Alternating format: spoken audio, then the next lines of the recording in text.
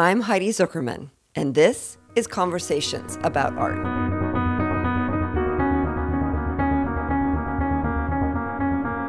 I've spent my life connecting people to art to make their lives better. This podcast talks about art in contemporary culture and why we should care.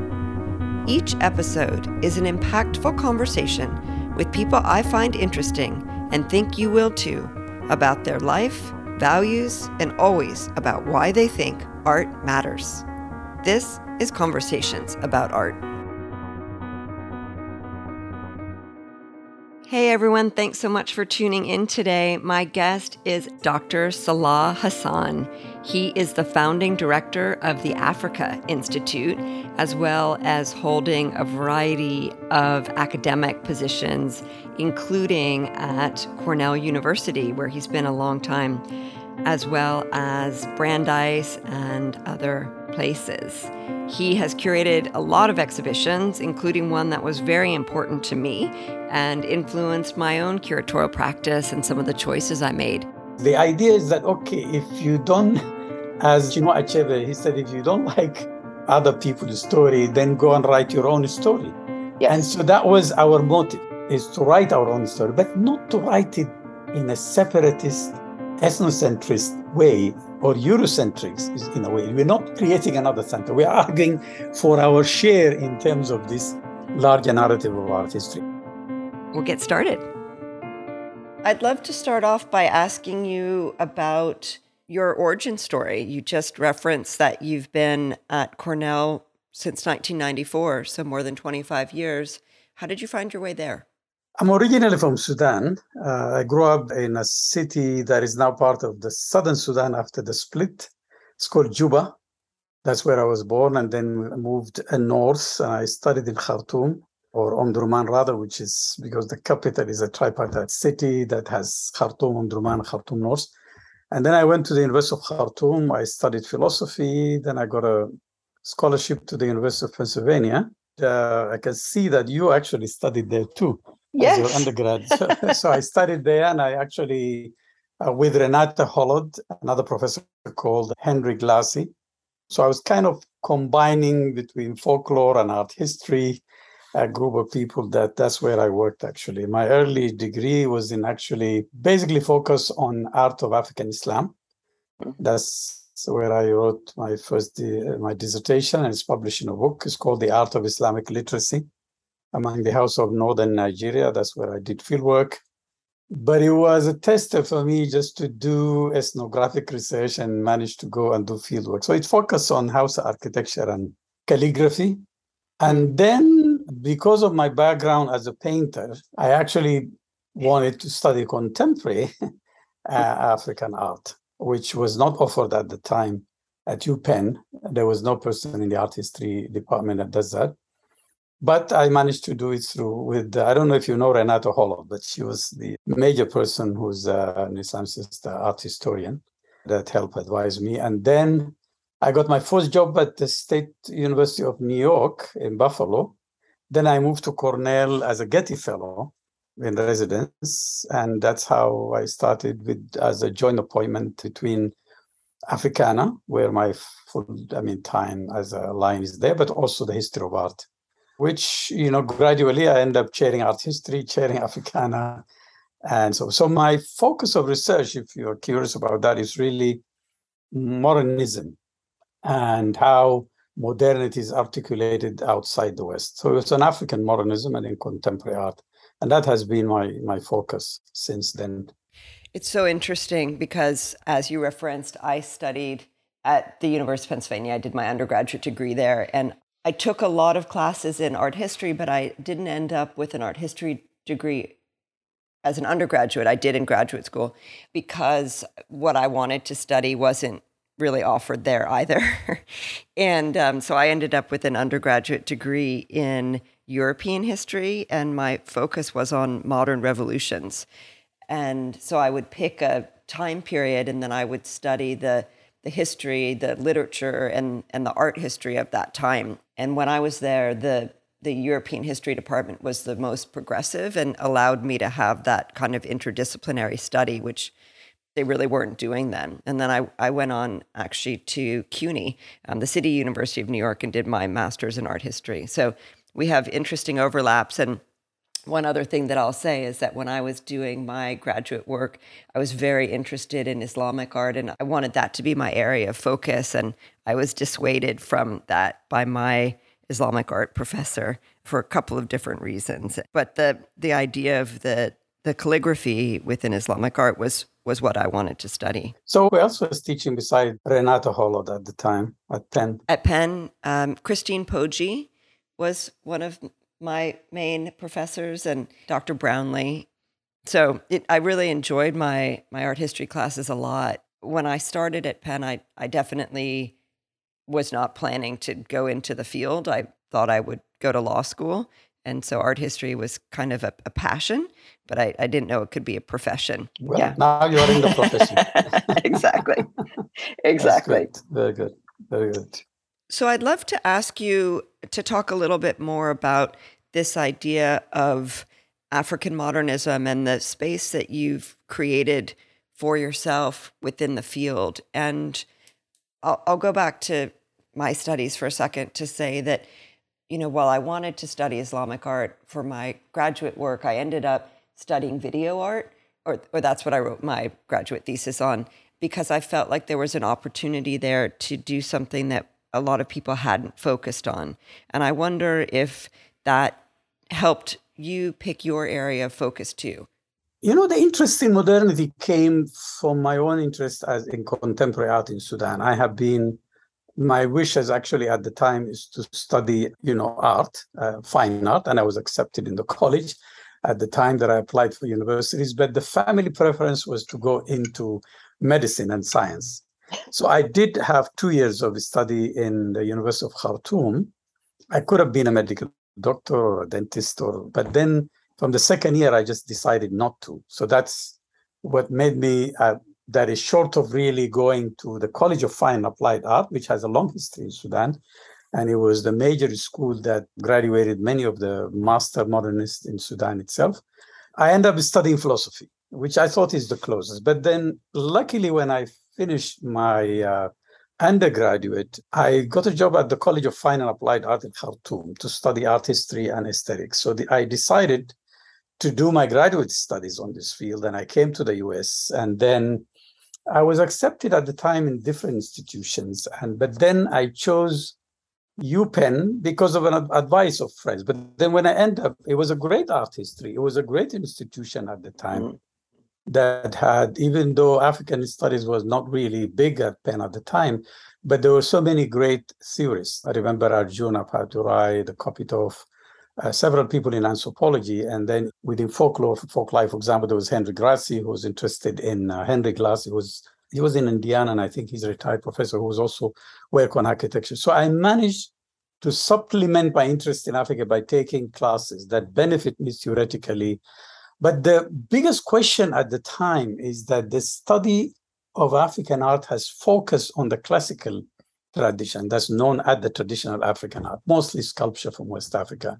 That came to be known. But that was very troubling to me as someone who knows that Africa is modern too. Africa is part of the modern world. Africa has contributions to modernity in all kind of field, even though it may be tied to colonialism. It may have this kind of intersection with colonialism and with European modernity, which is something that I've always called for, to say that, there is an African modernism, but it's important to separate modernities across the world because of factors of that Africa can no longer be looked at as a geographic entity. It is a global presence by facts of diaspora that was either through forced enslavement of African people into North America and other places, but also migration to Europe, colonialism. All of those things make it inseparable when we discuss what we call modernity. And it's certainly influenced by colonialism. But something about modernity in Africa that's separated from others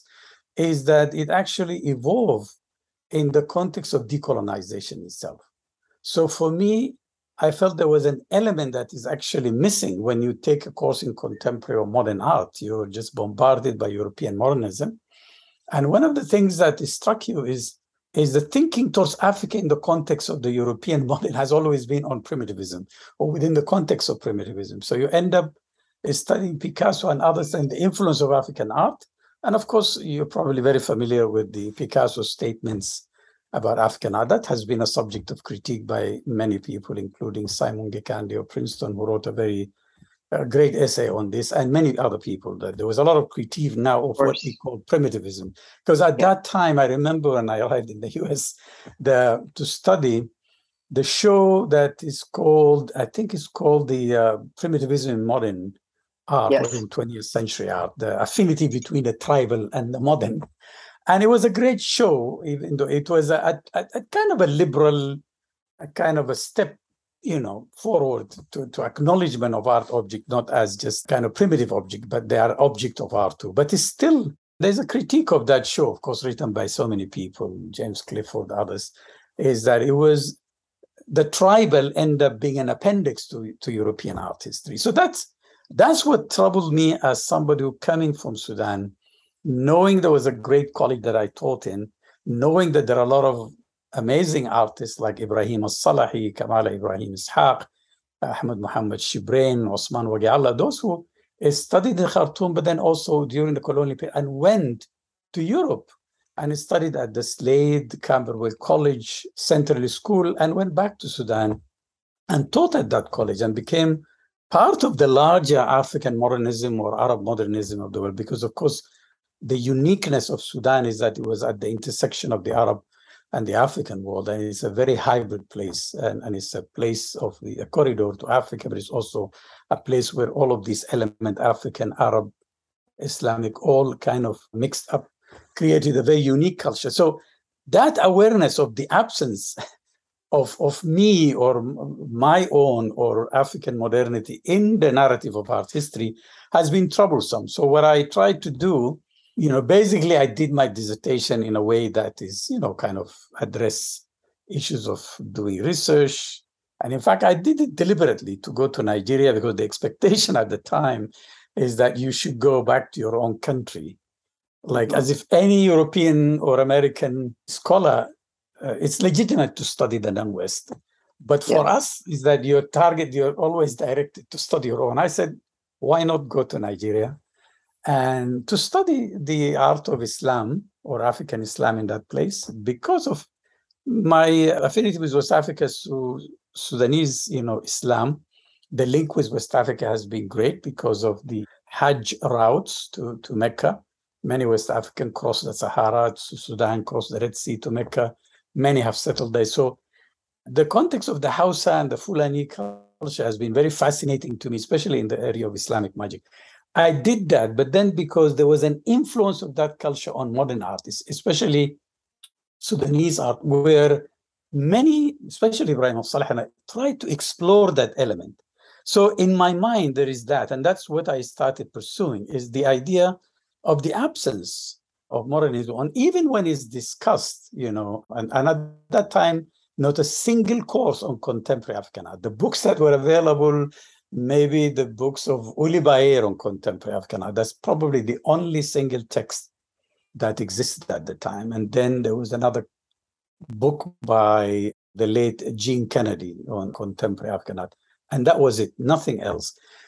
Interestingly, in the 1960s, there was a lot of interest, especially at the era of decolonization, in contemporary African art, and actually came from very strange places. And I would say strange in a way because it shows at the time there was an interest in Africa from some public Western institution, but the most interesting was the Harmon Foundation, which at the time had a great show. And then I came to realization that it was at that time, the 60s, that the Harmon Foundation, which actually one of the most important foundations that supported the Harlem Renaissance, at the time of decolonization, actually became interested in contemporary African art creativity. So all of these elements entered together at the time that I was studying, which is late 80s at the University of Pennsylvania, that made me generate this interest in me in trying to address that gap. And there were very few of us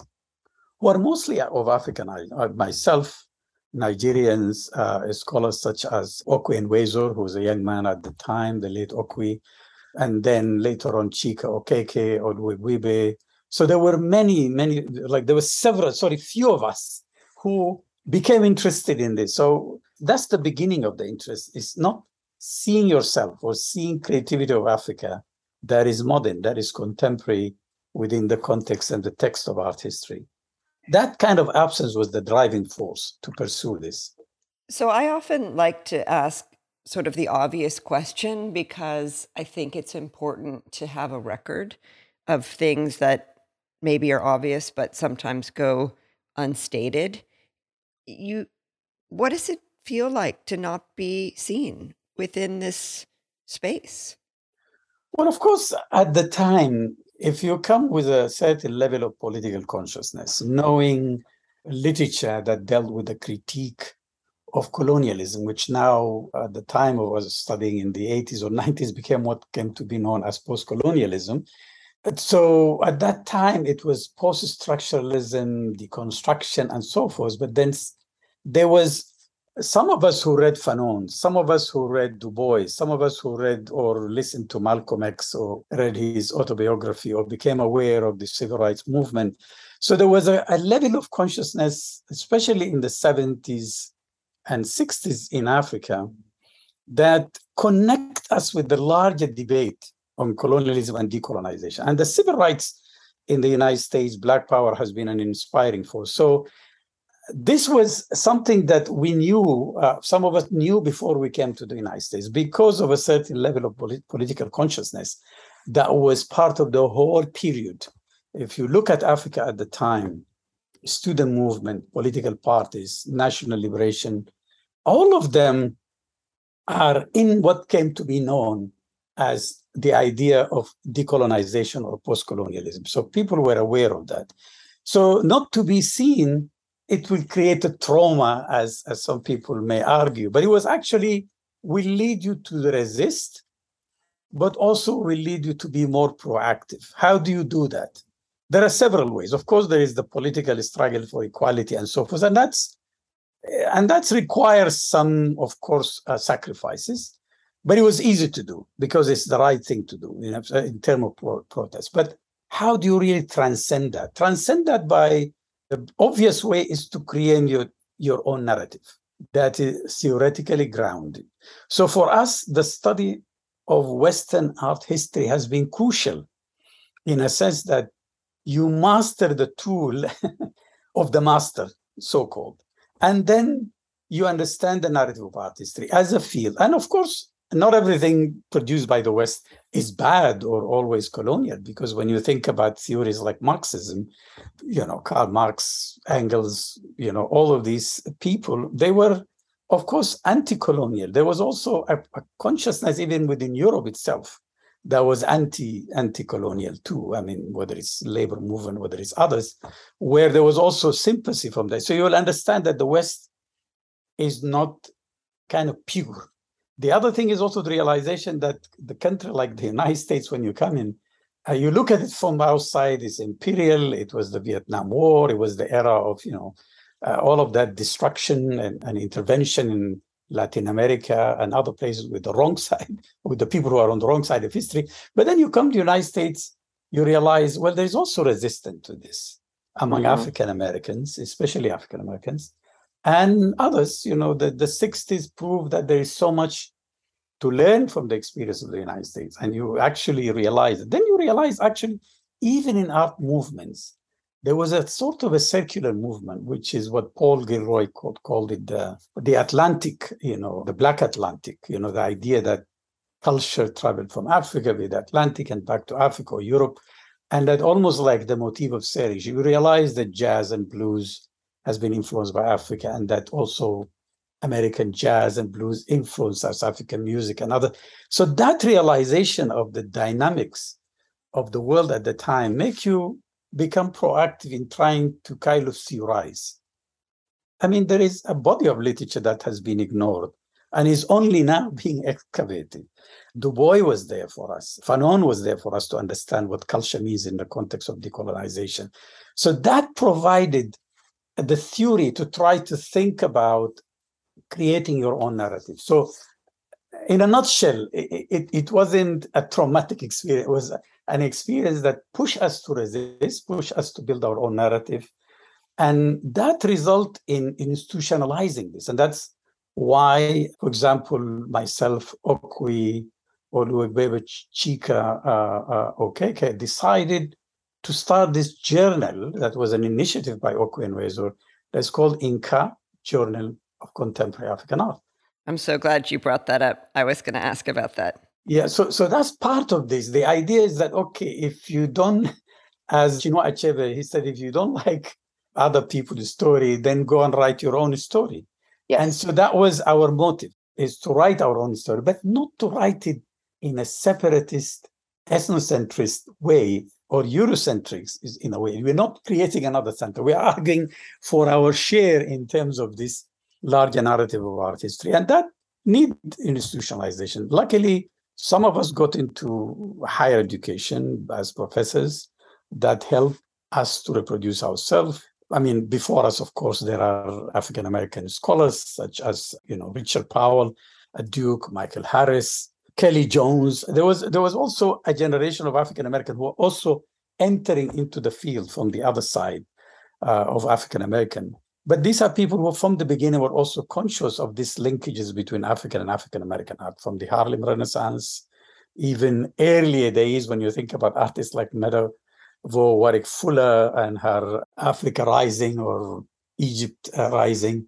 You see these motifs that comes from Africa, Egypt, ancient Egypt, and all of those things are flourishing there. There was also these festivals of Pan-African from the 1956, which is basically one step further and building on the earlier Pan-African congresses that brought diaspora African with Africans in the continent. Then there was all these Pan-African festivals, the Dakar one in 1966, the Festival of Negro World Art that brought all of these people, Langston Hughes, among others, into the continent. They brought African Americans. There was the Festac in Nigeria, 77. There was Algiers, which is the Pan-African Festival, 1969, that had the Archie Chip, had all of these. The Black Panthers were there. So there was all of these intersections that were very helpful to think that, well, we're not only trying to insert a new narrative, there is also a legacy of a narrative, a legacy of history that can also be mobilized while theorizing what it means to talk about the African modern. Thank you for that. It's a very honest question and a very inclusive answer. I'm grateful for it. Well, thank you. We have some artists in common that I think we love, maybe. I don't know if you can use that word, but I do. Okay, great. And one that really speaks out to me from your CV is David Hammons. I'd love to ask you to talk about the exhibition that you did with David.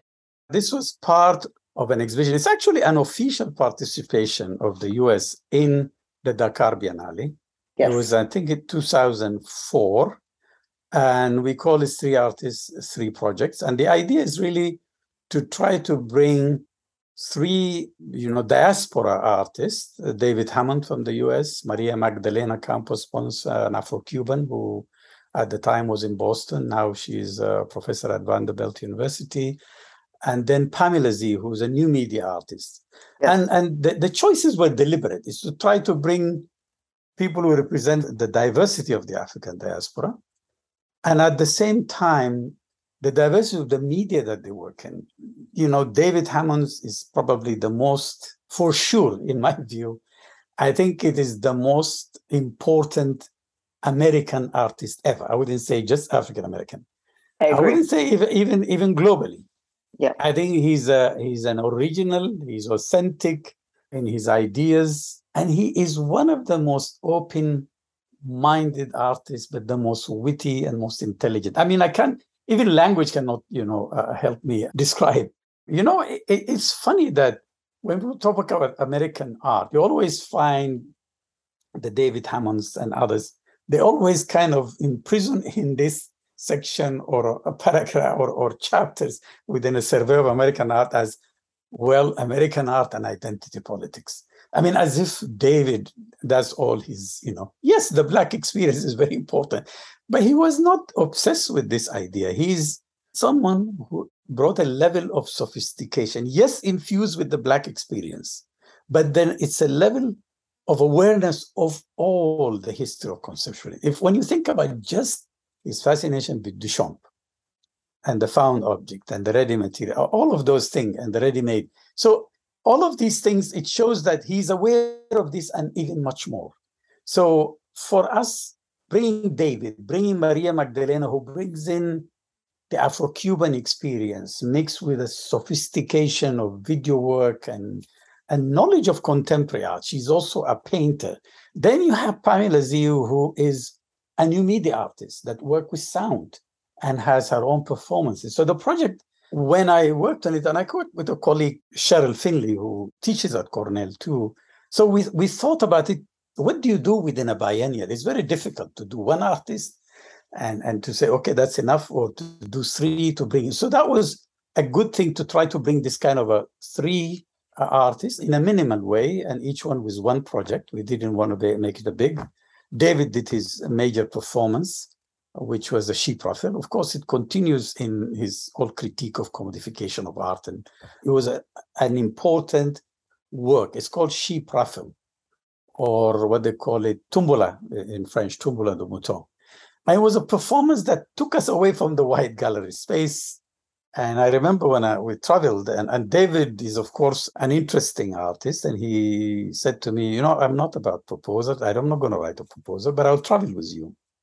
And so we traveled to Senegal together, and he started exploring the city. And he's one of those people who just walk around like he used to walk around in Harlem, He reminded me with Stanley Brown, the Black Surinamese Dutch artist.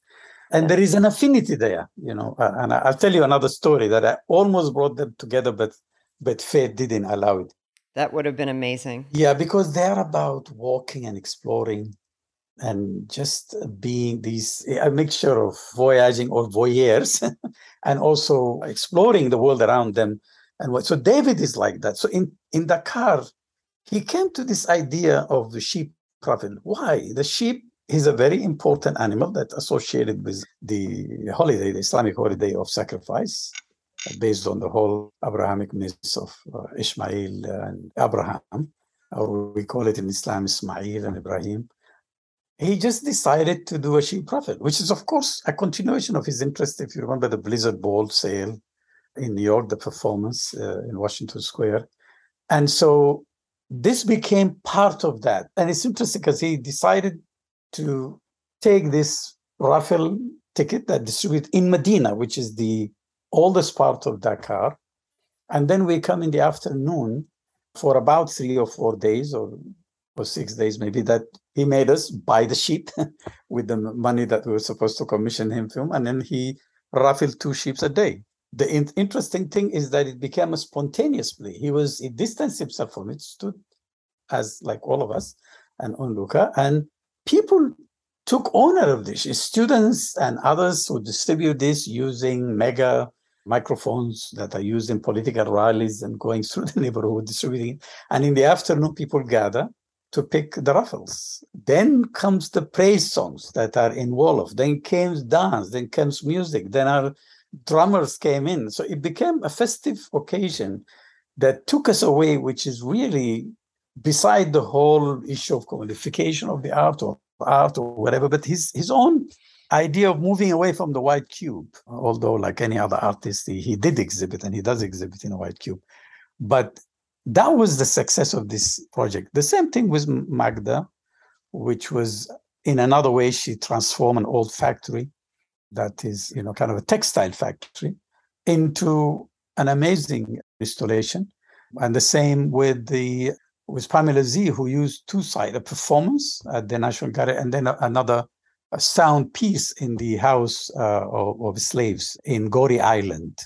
And it was a piece that enacted the sounds of the enslaved population when they are in that. It's interesting, if you visit the Goree side, there's a place where children are kept, there's a place where women are kept, there's a place where men are kept. And of course, known to be having what they call it the door of no turn. So it was a sampling, and I'm really happy with it. And we managed to produce a good book through Prestel, in which we try to theorize the work, but it's also to provide a good biography of the artist, but also something on it. And I would say it was among the few projects that I'm really proud of. I'm proud of my friendship with all the three, and Magda, and also just David himself, especially. That has been an amazing opener for other project I did. And I will just end with one thing, is that I actually had him and Stanley Brown and Ibrahim Al-Saleh in one show in Amsterdam in different sites. And the theme was called Crossing, inspired, of course, these crosses that you see in Amsterdam, the three ones that are symbol of Amsterdam. But I thought of it as a place where all of these people crossed. David through the diaspora into Europe, Ibrahim through the diaspora also into the UK, and then Stanley from Suriname into the Dutch. And the three have this conceptual element to their work. Unfortunately, Stanley Brown died maybe a month before we opened the show. And he was like David. It was not easy to get to them. And Yes. when they agree, you feel the energy in them. And both of them were enthusiastic to meet. I would say that is the reason that Stanley Brown agreed is because of David. Yes. Is in that show. And so to give you an idea, we had a lot of samples of Stanley Brown, about walking and measuring. And then Ibrahim Al-Salahi, we had some of his early drawing, mostly in black and white. And then David we exhibited his famous Holy Bible. That was a homage or a critique or whatever you call it of Duchamp. So interesting. I brought up David Hammons because of my long-term love of his work and him. And I don't know if you know, but when I opened the Aspen Art Museum, I opened with a show that was called David Hammons, Eve Klein, David Hammons. And it was about the diversity of each individual artist practice and the points of connection. And so making connections between David's body prints and Klein's anthropometries, between David's Kool-Aid drawings and Klein's monochromes, between David's basketball drawings and Klein's fire paintings, and then, of course, the performative elements in both of their practices. And it was probably my favorite exhibition I've ever done, and the one that I'm most proud of. And it connects a lot with what you're talking about in terms of the range of the practice. That's really wonderful. I wish you have a catalog to share. I do. I will send it to you. Yeah, because what you said is really important, because that's the kind of art history. That's the kind of exhibitions that I really wish will dominate. I mean, of course, things have changed a great deal since the brutal killing, of George Floyd. I mean, yes. Museums now scrambling to hire Black curators and scrambling to do. And it's interesting when you look at the new museum, suddenly had these two successive major retrospective of the most interesting artists and a great American artist like, Faith Ringgold and Robert Colescott. And it's interesting for me, these are people I taught long time ago when I started teaching. I was in Venice when I saw the work when he represented, I think it was in 2001. I'm not sure, but there was Robert Colescott there. And it was fascinating to me because I taught him just looking at the work as images. And I know at the time his work is ambiguous. Even many Black artists are not happy with his work because of the satire in it and so forth, and representation that is almost like a Jim Crow era of Black people. And so it was like the reception of Carl Walker's work in the early period. Of course, since people have changed a great deal. But it's great that now there is this interest. But I wish there was also more that does not just highlight their career, which is good. What the new museum did is a discovery. I mean, I'm actually surprised that Faith Ringgold would be a discovery for anybody, because she's there. She's been there. She's in New York. Of course. She was one of the most important people in performance art. The same thing with Robert Colescott. I mean, and and many others, Adrian Piper, all of those people, of course, deserve that recognition. But these shows that brings them into dialogue with their contemporaries is very important. I would love to look at what you produced. Thank you. That it was from 2014, and as you can imagine, it was a very complicated show to do, both in terms of convincing Rote and Daniel Mulcahy about Klein's participation, and then also David. And the show was incredible. You just described really eloquently a couple of the projects that you've done, and I'd love to ask you to talk about something that people ask me if they feel confident, which is, how do you make the choices that you make?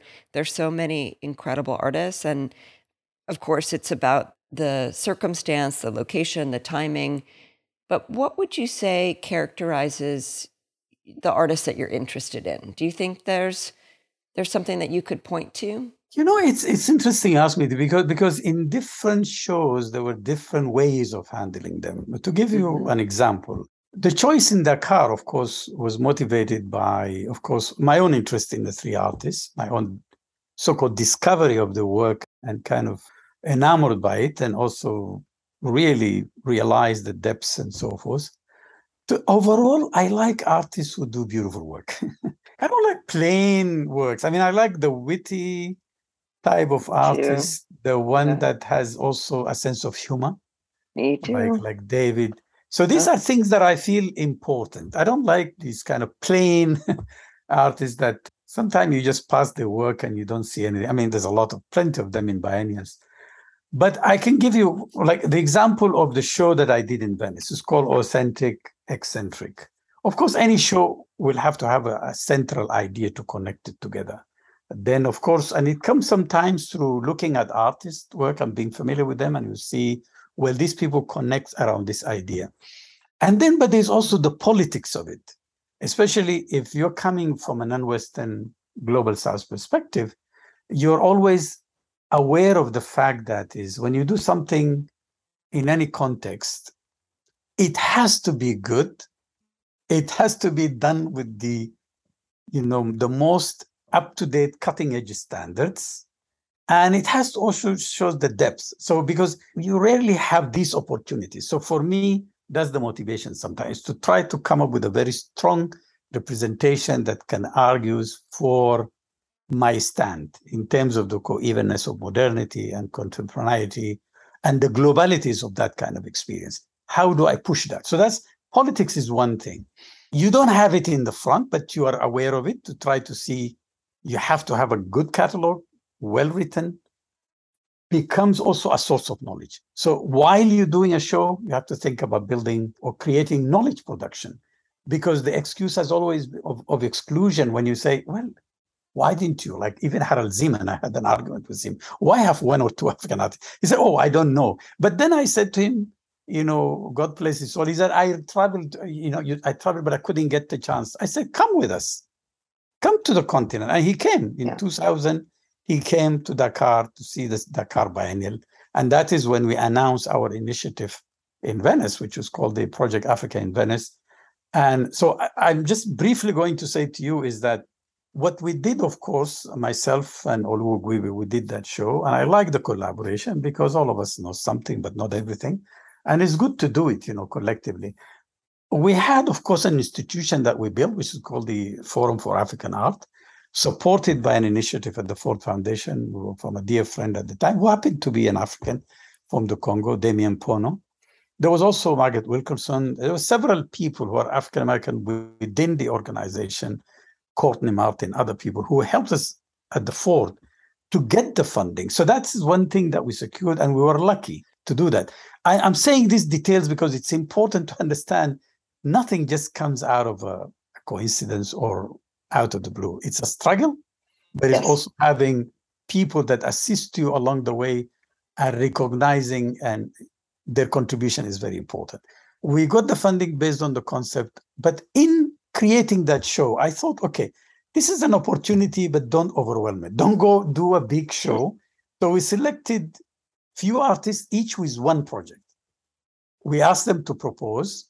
We selected people from William Bishop from South Africa, a white South African artist, Bernie Sell, a black South African woman artist, Maria Magdalena, an Afro-Cuban, and Zainab Sadira, and then Godfrey Donkor, and Yinka Shonibari. So I thought the group at the time were not well known, but it was Yinka. So I thought about, okay, we have to have a hook.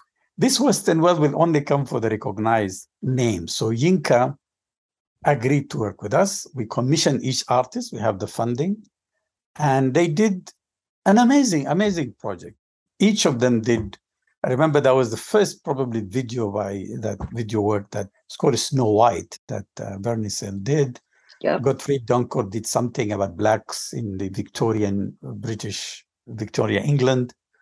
Zainab Sadira did something that is very autobiographical about her own upbringing, Algeria, women in her family. Maria Magdalena did this famous work that was actually commissioned by MoMA at the time. It's called Spoken Softly with Mama, People Without History. And that I think now is in the collection of the Ontario Gallery or someplace in Canada. And Yinka did his travel, which is these astronauts in so-called African fabric. And the major theme is to think about conceptualism in Africa. So in the selection, I wanted to tell you the politics. The politics is gender representation. So we were conscious of that fact. So there were enough women, enough men, maybe 3-4, or maybe 3-3. There was also Rashid Quraishi, who is an Algerian artist who brought another element of working with Islamic element, calligraphy, all of those things, but also conceptual. So it was to show the diversity of conceptualism as an idea outside the West. That was the major. So it's called African conceptualism in and out of Africa. But the selection, gender-wise, materiality, we really tried to do something that is moving, poetics, aesthetically appealing, because this was our first chance. And you sometimes, as they say, you don't have a second chance. Then we produce a document, and I don't know if you have it, but if not, happy to share it with you. It's called Authentic Eccentric, the book that has been the motto or the way that I operated, is to have theoretical works on the works and then another section on the artists themselves. So most of the catalog that I produce in that, including Unpacking Europe and also the work in Dakar, 3x3 Diaspora, Memory and Place. So that was as I said, there's a politics to it, but there's also my own aesthetics and the artists that I love. I also just like nice artists. I work with nice artists. I don't like difficult artists. And this has been great to work with, all of them. We've done the installation at the Fondazione Levi. And so one of the things that we thought about, and I can tell you this, is the location in Venice. Our insistence is not to marginalize Africa within Venice. You see, because we couldn't get a space. Harald Zeman was adamant about not giving us a space within the Arsenali or others. And we said, fine. So we managed to get a place across from the Accademia, next to the Accademia Bridge, yes, and then the Conservatoire of Music. So I thought location is also important. You don't want to put Africa at the end of a cheap place that is easy to rent and yes, somewhere outside Venice or in a location where it's difficult. The place, we were very lucky with the collaboration of the Fondazione Quirini Stampalia. There were really great people who helped us there, and they were really, that is one of them. I'll never forget Chiara Bertola, who still worked there.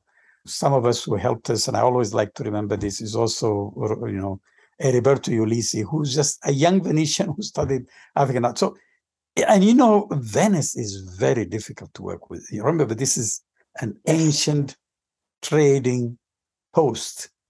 So it's full of businessmen and hustlers and many other things. So it's not an easy place, but having Venetians helping you with this helped a great deal. It's really, you have to think strategically. You have to think about the strengths of the work, but you also have to think about the artists and what they bring. And I can tell you just one story to end this, is that I think below us, there was another, I think an East European venue in the same building.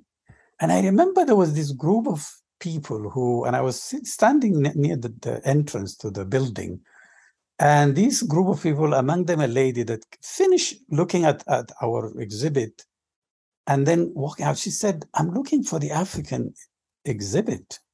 I said, you just came out of it. He said, this is African exhibit? So that was my revenge. And that was my vindication. Because she came, or this group came to the place expecting something different. Yes. And then they found something with a level of sophistication that they always associate video work, installation, conceptual. They always associate with European art, Western art, and never really with African art. I said, I can't correct her more. I said, yes, it is the African. But for me, that was the vindication of that project. I love it. I love it. And I saw that show and was so taken by the work that I invited Bernie Searle to come and do a solo exhibition at the Berkeley Art Museum.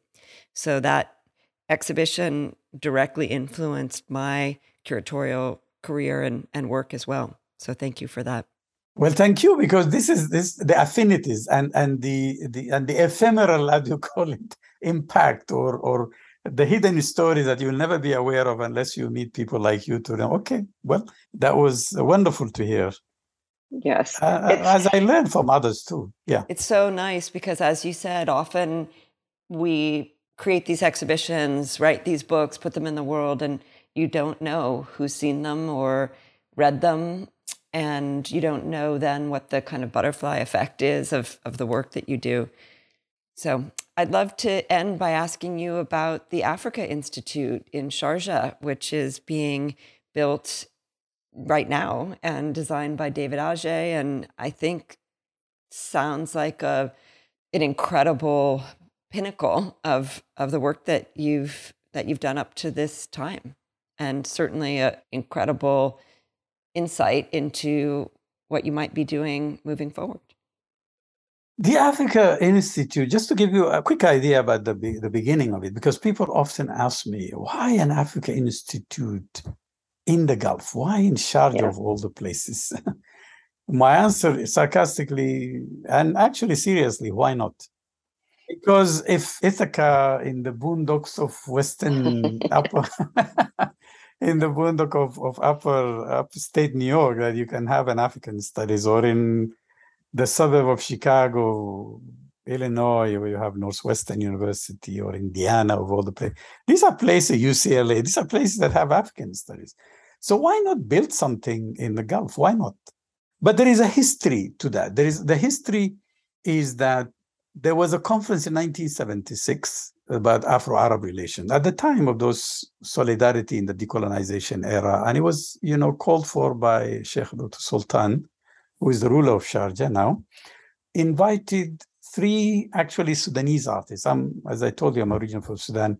Yusuf Fadl Hassan, Jamal Muhammad Ahmed, and Muhammad Omar Bashir. These are people who are very well-known scholars in the African and writers in the African studies field. And they're the one who commissioned to organize this.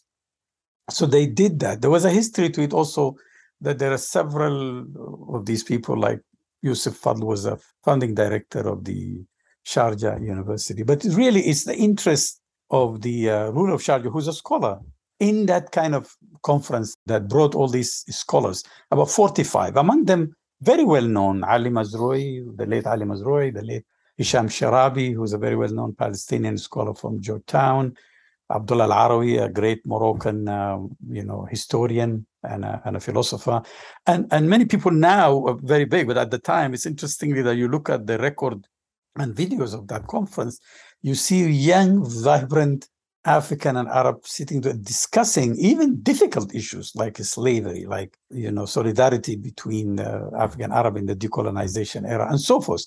And so that was the conference that ended up with this recommendation of actually creating an African Studies Institute. So fast forward more than 40 years, I happen to be working with Hour Al-Qasimi, the head of the Sharjah Art Foundation, who also had the same idea of trying to establish the African. So I was invited and I wrote a proposal and established. So that's the history, my own personal history with this project. But I headed, of course, the African Studies at Cornell, Africana Studies. It has been my field. And And I was glad I was interested with this project. Wrote the concept, and it is basically what's now happening at the level of practice.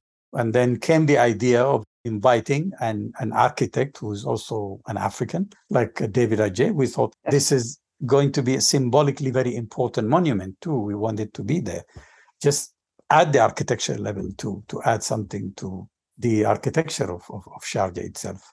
It's basically a postgraduate studies in humanities and in social sciences. It's a master's degree in both and a PhD in both.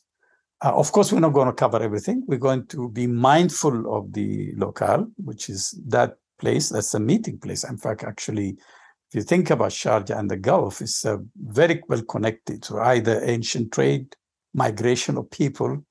In fact, maybe the early humans migrating from East Africa, definitely archaeologically it's proven that they settled in that area. It was the Red Sea. It was very shallow and easy to cross, and then populated the whole world. So there's also the political, the history of slavery, history of even recent migration and labor and so on. But there's the history of the Omani Empire in Zanzibar, East Africa, the Swahili coast, all of those, the link with the Indian Ocean rim. So the location makes it very interesting. But to tell you the truth, if I've been asked why I would say, this is an opportunity to create an African studies that think of Africa globally, not in the way that is the colonial tropes of African studies that divide it into North Africa as less authentically African, or sub-Saharan Africa. All of these things that I call it within African studies as the darkest Africa syndrome, because that was the idea that's prevalent. This kind of artificial boundaries, not realizing that there have been history of migration, Islam in West Africa, East Africa. You cannot talk about a pure Africa anymore. You have to talk about it globally. And so it's an opportunity to transcend all the colonial trope within African studies, to create something new, not burdened by any institutional memory or institutional restrictions. To give you just one example, you enter many of the American universities where there's a history of African studies, and African studies in many universities was part of area studies. He was very well entrenched into national defense strategies of studying others, and then, to control them, knowledge and power, kind of model, which is what the origin of African area studies, whether it's Middle Eastern, African studies, or Soviet studies, as they used to call it also, before the disintegration of the Soviet Union, Asian studies, all of it in the United States were connected to area studies.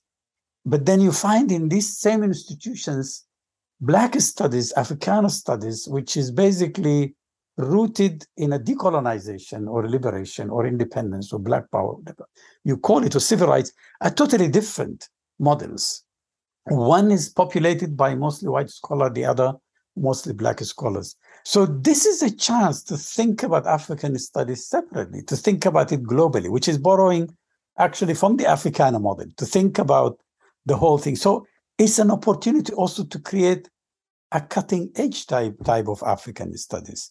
And then one major mission actually is not a matter of philanthropy. The West is closing its border. The West is growing more and more xenophobic. It takes ages to even get a permission to get a visa for any African students or non-American student. All of we accept students now at Cornell and they suffer to get a visa to come. Yeah. And then you have on the other side, the internationalization of the American university. But then you have these restrictions. This is an opportunity to train politically, yes, to train a new generation of Africans based in the continent who will have opportunities. Of course, the institute is open, but for us, that's the chance to kind of invigorate, revitalize African studies, and also opening it up to a new generation, because our major goal is to have a new generation of African scholars, African or not, is open to everyone, who are critical, who are well-trained theoretically. And you see this, there is a disparity in knowledge production. There is a disparity in access to information. The US has great universities. I'm lucky to be here and benefit from that in major research institutions, but then access to journals, all of those things are not there. And we are really aiming towards having, beyond the symbolic politics, really having that access to knowledge and providing it for others. And we will do our best. So it's a place for training. It's also documentation and research. We have a library within that building and archives. Of course, we're not going to reproduce what already exists. We will try to create a niche and to address areas within African studies that are possible. Well, we're going through licensing and accreditation. We started hiring faculty. We've managed to have now up to close to 14 faculty joining us. Amazing. If you look at our website, we also established, on the road to build this institution, we established scholarships, fellowships for senior scholars and postdocs. We have one named after Ali Mazrui, who was major in the conference in an Africanist. We have one named after Fatima Mernissi, a very well-known Moroccan feminist. We also one named after Okwi. We have fellowship for writers, creative writers, named after Tejmula Olanyan. We have translation fellowships also because we have a division of African languages also and translation. So we're going to also teach African languages to undergrad, even though it's a graduate studies, but we will have that available as a service to UAE and other even European-based institutions. We already hired people in that. So we started this kind of research project, but we also have publications. We have also at least now one referee journal. We started collaboration with Duke University on that, a journal that think about Africa and the Indian Ocean Rim. It's called Monsoon. So there were so many projects. And then we started this Africa-focused, country-focused seasons. We did one on Ethiopia. The second one is on Ghana. That's unfolding now. And our next one really is on the Indian Ocean islands that are part of the continent, but also in relation to the Indian Ocean and the season. These are partly to produce publication, but it's also an outreach. And the season we called Thinking the Archipelago, Africa's Indian Ocean Island. And that's really after the Martinican philosopher, Edouard Glissot, in thinking about his idea is that we have to think about the world as islands and archipelago rather than continental. So he was really against continental thinking that produced this kind of ethnocentric nationalist type of, or ethno-nationalist type of like Europe, Africa, North America, things like that. And he wanted to think about the world in relations. That's actually what inspired us, is that we often think about continental Africa, because that opened up the road to, and the horizon to thinking globally about Africa on the other side, not only the Atlantic diaspora, through slavery, but it's also the Indian Ocean diaspora. So these are now our season. So we choose a country that has an interesting history, that has an interesting politics, that has an interesting culture production or knowledge production, and then take it to another level. For example, in thinking about Ghana, Nkrumah's ideas are very important. Kwame Nkrumah was the leader of independence of Ghana, who actually studied in the United States, was very close friend with Du Bois. And as you know, that Du Bois was buried actually, and there's a center for him when he was facing all this McCarthyism in the United States. That's where he went and died and buried there.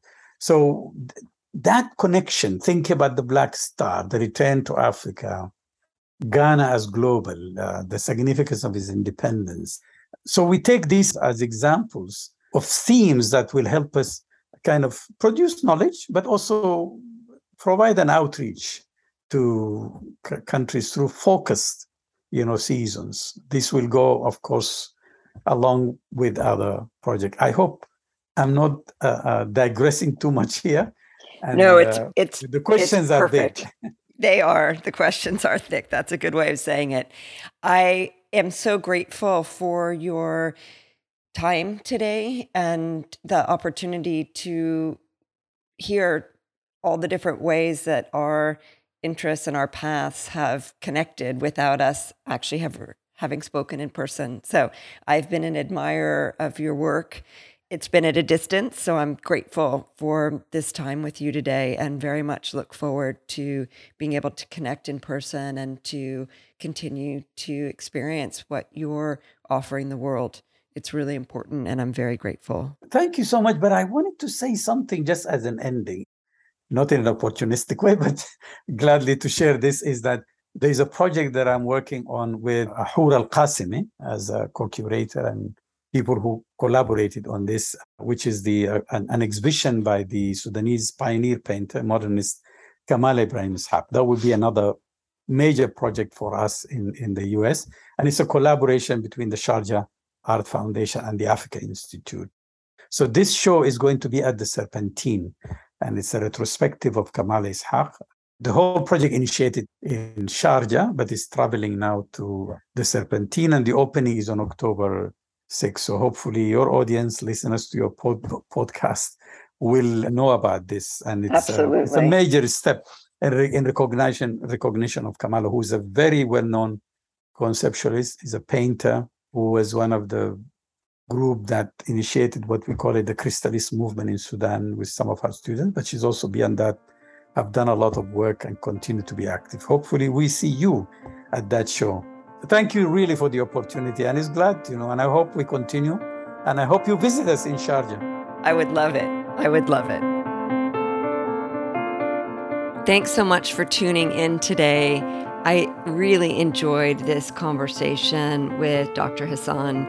It is so interesting to me to hear about people's practices, and I think he's done really a remarkable job of combining a long-term academic career with curatorial practice, exhibition making, writing articles and books, and he's had a real impact on the way I personally understand art, and I'm grateful for his time today.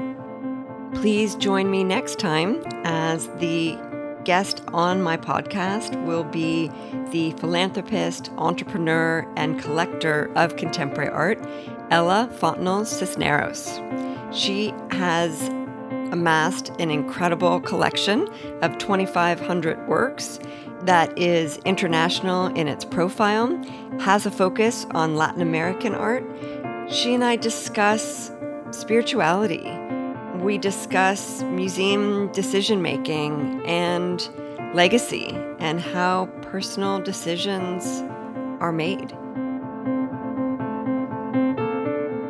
Conversations About Art is part of HiZ.art, a multi-platform project that connects all to art through a podcast series, books, talks program, brand collaborations, TV, and more.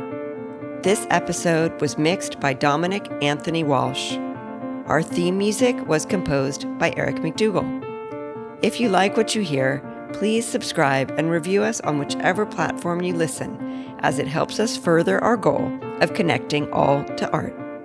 We will be back again every other Tuesday with new episodes. Thank you so much for being a part of our community.